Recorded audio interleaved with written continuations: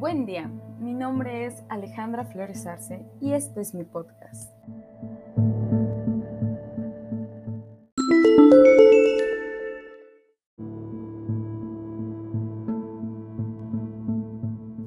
El día de hoy tocaremos el tema de la violación de los derechos humanos de habitantes en China en el siglo XXI. Para tocar temas muy relevantes en esta actualidad, hablaremos del movimiento #MeToo, de la situación de Liu Xiaobo y la represión y abuso de musulmanes en el país.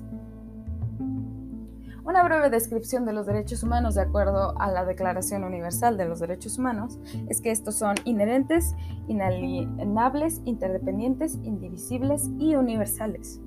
Teniendo esto en consideración, los gobiernos tienen la obligación de proteger, respetar y garantizar estas características, y debido a que todos contamos con ellos desde el momento en que nacemos. Sin embargo, también tenemos que considerar la posición actual de China. En los últimos 30 años, su crecimiento económico se ha ido por las nubes.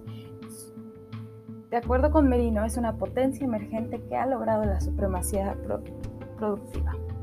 Los 4 bancos más importantes son chinos, las 10 compañías más grandes del mundo son chinas, mientras que el 27% del valor mundial de los productos industriales de alta tecnología del mundo son chinas.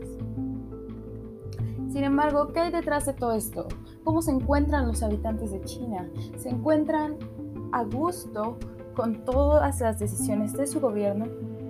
No nos vamos a meter en política, sino más bien en la situación de su sociedad. En cuanto al movimiento MeToo, que comenzó en el 2006 con Tarana Burke, según cuenta Blakemar, esta expresión provocó que todas las mujeres se sintieran con el valor de contar su historia de abuso. Sin embargo, en China, pese a todos los comentarios que se rondan en internet, no llamó la atención sino hasta que Zhou Xiaoshen denunció a Su Yong, uno de los presentadores de televisión más notorios del país, por acoso sexual. Sin embargo, la denuncia solo se realizó por WeChat y Weibo, y no llamó mucho la atención sino hasta que Su contrademandó. Debido a que no existe una definición exacta de lo que significa acoso sexual en China, en el 2021 entró en registro la nueva definición por todo lo que provocó la situación. Sin embargo, esto no es suficiente y las mujeres seguirán luchando, aunque es un paso en la dirección correcta. En cuanto al caso de Liu Xiaobo, el ganador del Premio Nobel de la Paz, ha sido la segunda persona en recibir este premio estando en la cárcel.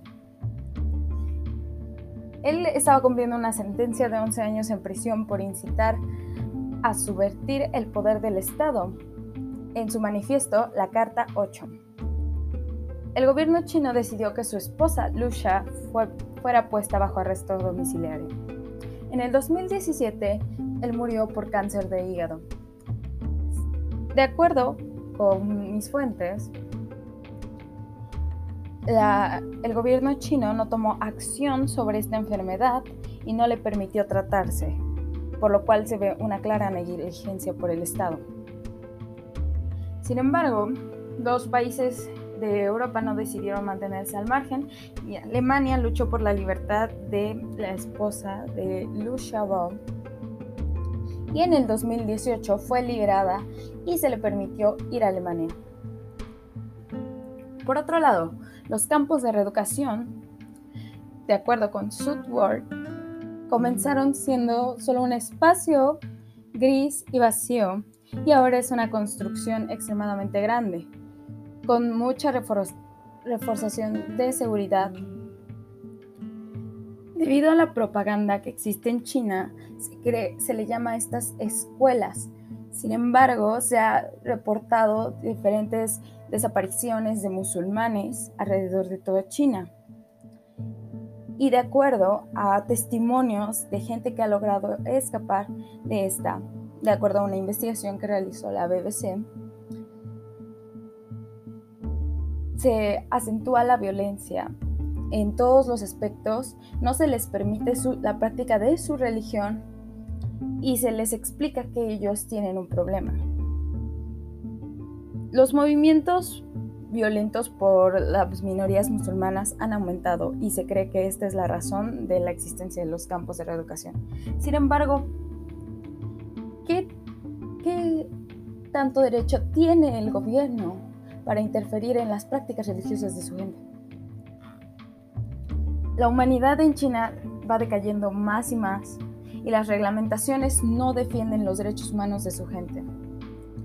Creo que esta es mi conclusión y espero que puedan escucharme más adelante. Muchas gracias. Hasta luego.